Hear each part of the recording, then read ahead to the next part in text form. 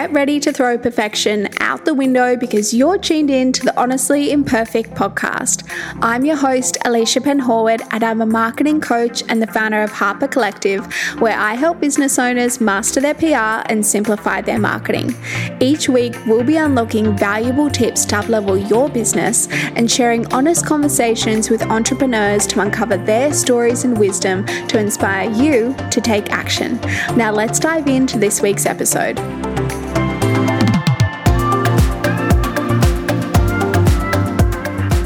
Hey, welcome back to the Honestly Imperfect podcast. I am so happy to have you here joining me today for this interview with Gemma Murdoch, who is a very special guest because I used to work with Gemma way back before I started my business when I was first beginning my career in PR and marketing. And as I talk about in the interview today, Gemma was definitely the most stylish one in the office. She was building an incredible blog at the time, which was all about fashion.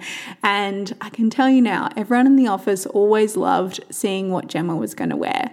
Since then, Gemma has gone on to build an incredible career working as an MC, a presenter, and a director for her own business, Dak & Co, for the last 6 years.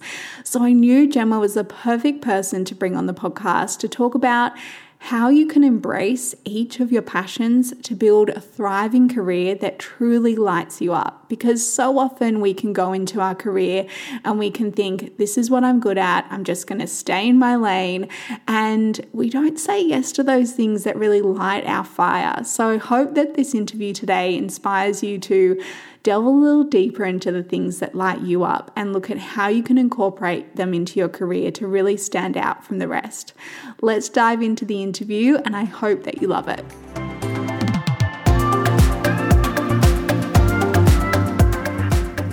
Hey Gemma, welcome to the Honestly Imperfect podcast. I am super excited today to have you on and to ask you all the questions and to catch up after many years of not seeing each other in person. So a big warm welcome to you.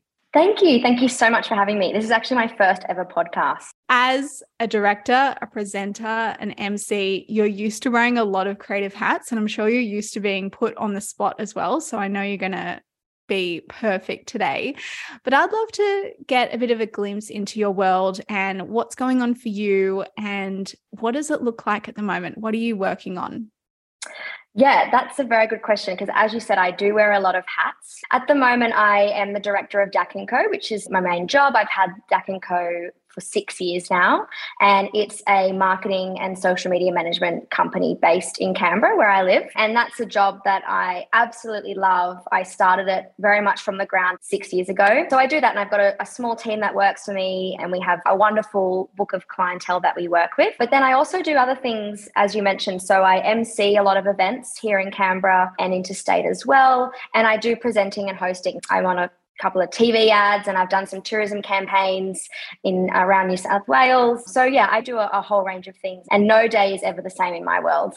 We're all about celebrating imperfection on the podcast. So I would love to know, what are some imperfect actions that you've taken along your career journey that have really paid off for you? Well, I guess my career journey started when I finished university back in 2014, and I studied a Bachelor of PR and Arts.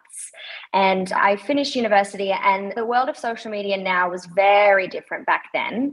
And so I finished university not really knowing where I was going to fit within the communications world. And I tried working in PR, didn't love it, tried working in marketing roles, but I thought that there's something more I can be doing here.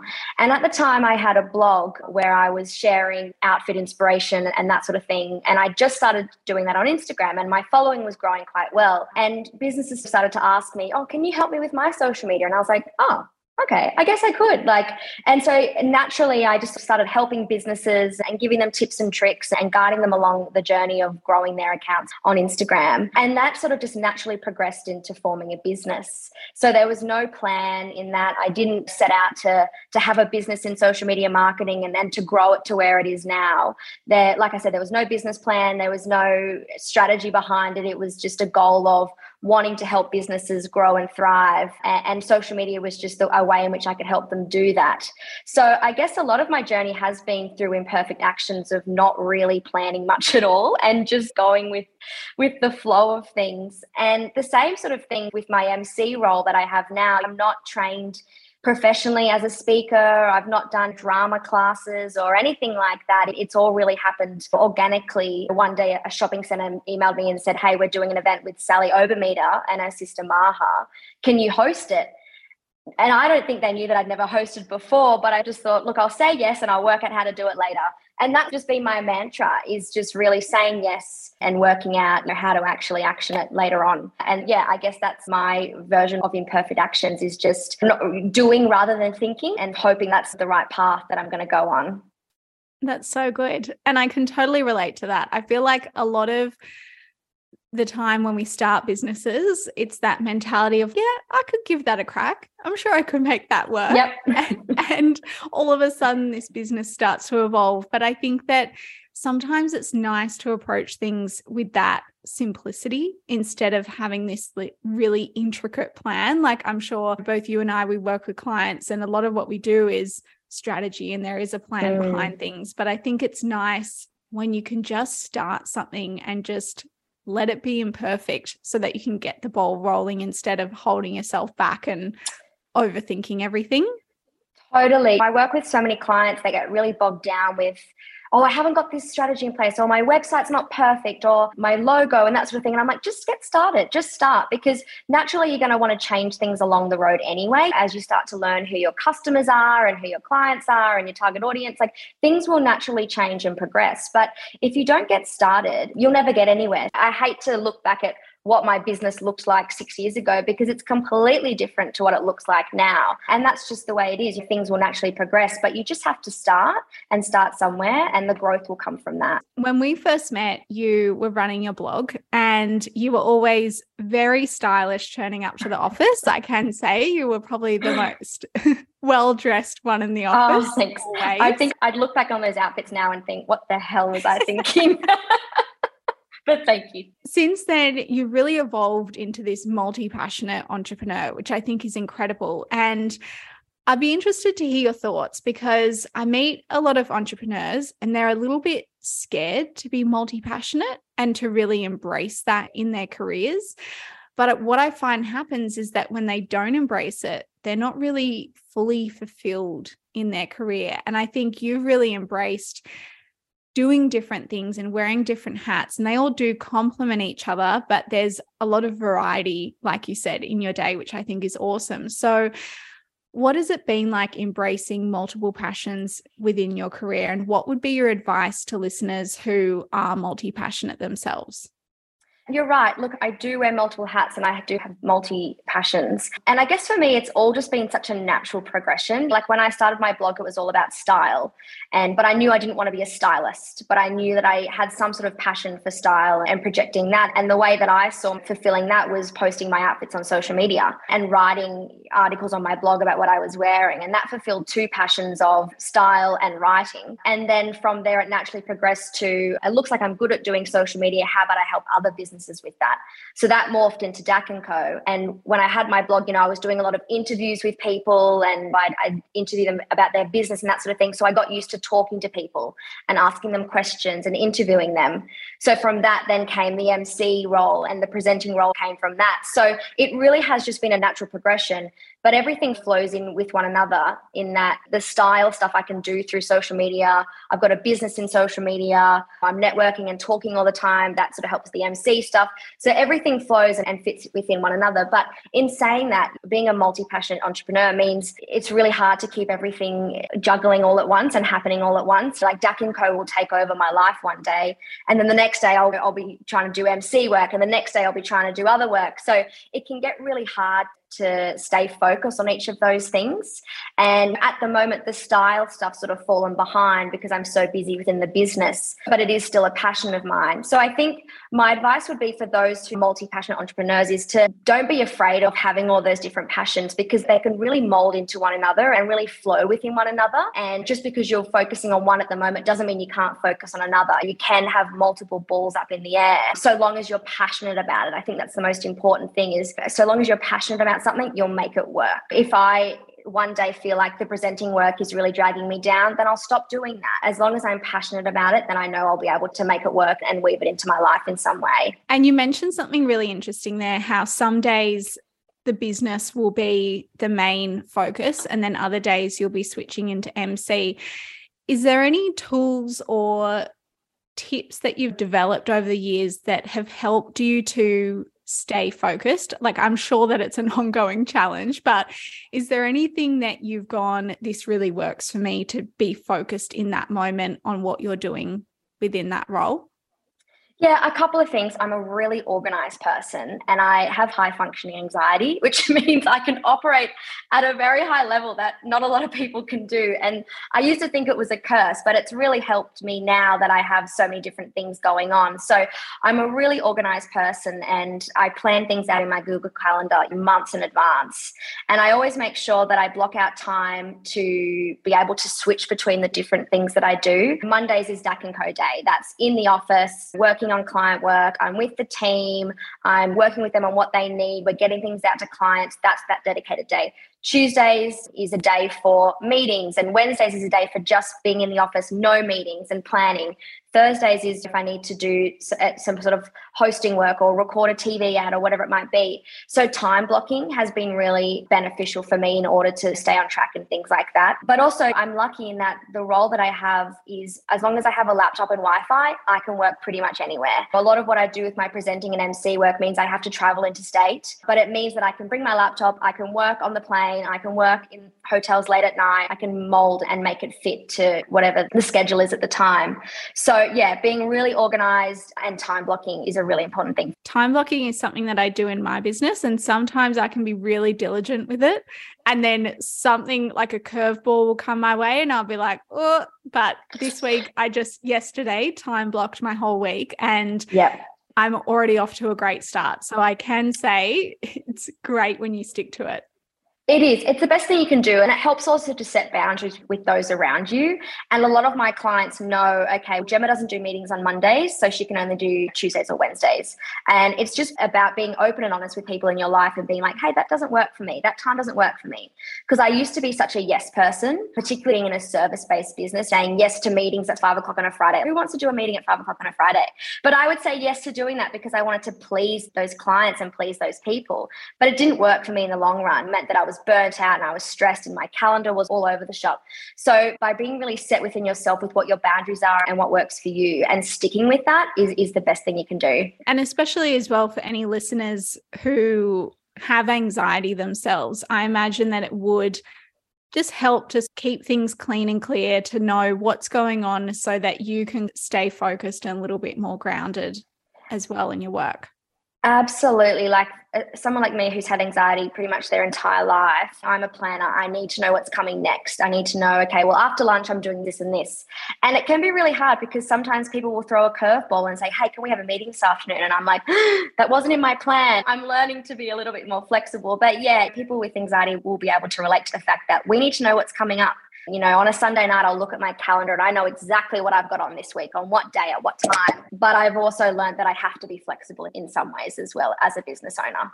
Yeah, I can totally relate to that feeling of that wasn't part of my plan. I'm not sure if this is going to work.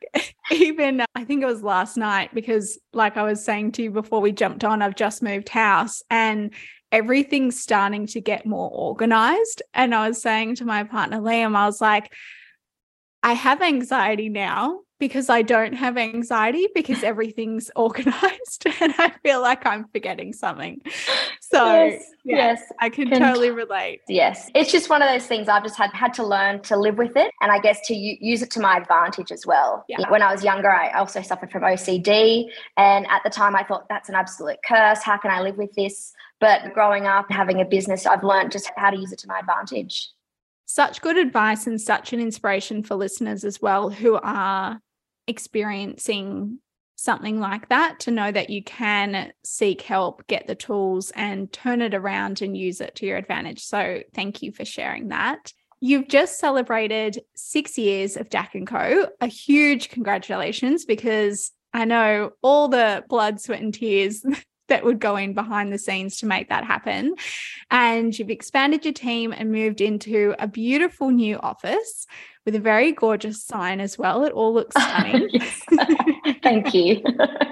Can you share with us some stories of growth from the last year of achieving all these things? Because I know that for a lot of listeners, we can look at what's on social media and we sometimes don't really get that peek behind the scenes. So is there any, maybe 1 or 2 stories of growth that you could share with us that have really impacted you this year?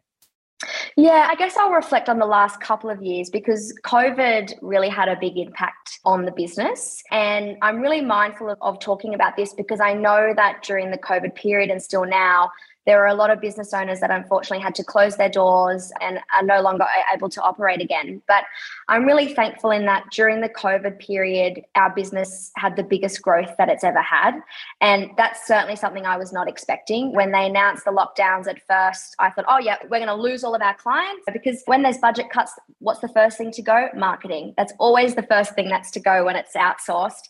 So I thought for sure the business will have to close. I'll have to get a job in I don't know, stacking shelves at Woolworths and doing things like that, which I was totally okay with having to do. But within the first few weeks of lockdown, we were getting so many new leads from clients who were needing social media and marketing services purely because they had to pivot their business and they'd realized that they needed to have an online presence. So we had a massive surge of growth during COVID, and I was the only one in the office. I was not at home crocheting, baking cakes, or learning how to make bread. It was a really busy and stressful time for me, if I'm honest. But at the same time, it was exciting because the business is growing, but it was also extremely stressful because we were trying to work with clients during what was a really tough time for everyone and trying to get their message out, trying to keep them afloat during a really difficult time period. And during that time, I recruited 3 staff in the space of a year, which I did not expect that I would have needed to do, but I wouldn't have been able to do it on my own. So that was a really big story of growth for us.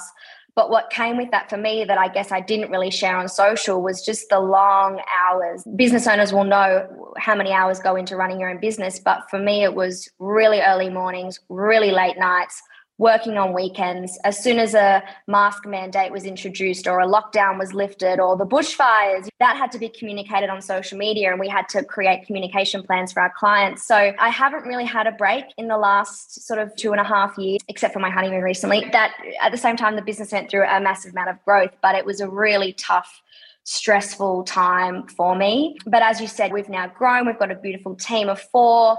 We have a great office that we can now all be in the one space, which is really lovely.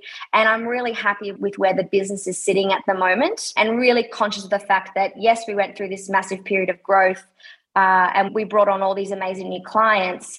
But I think what happens with big periods of growth in business is people forget where they started, and they forget about the clients that they still have on the books that came on board in the very beginning. So I'm really conscious of that. Yes, growth is important within a business, but so is maintaining your customer service. So is looking after your clients that are already on the books.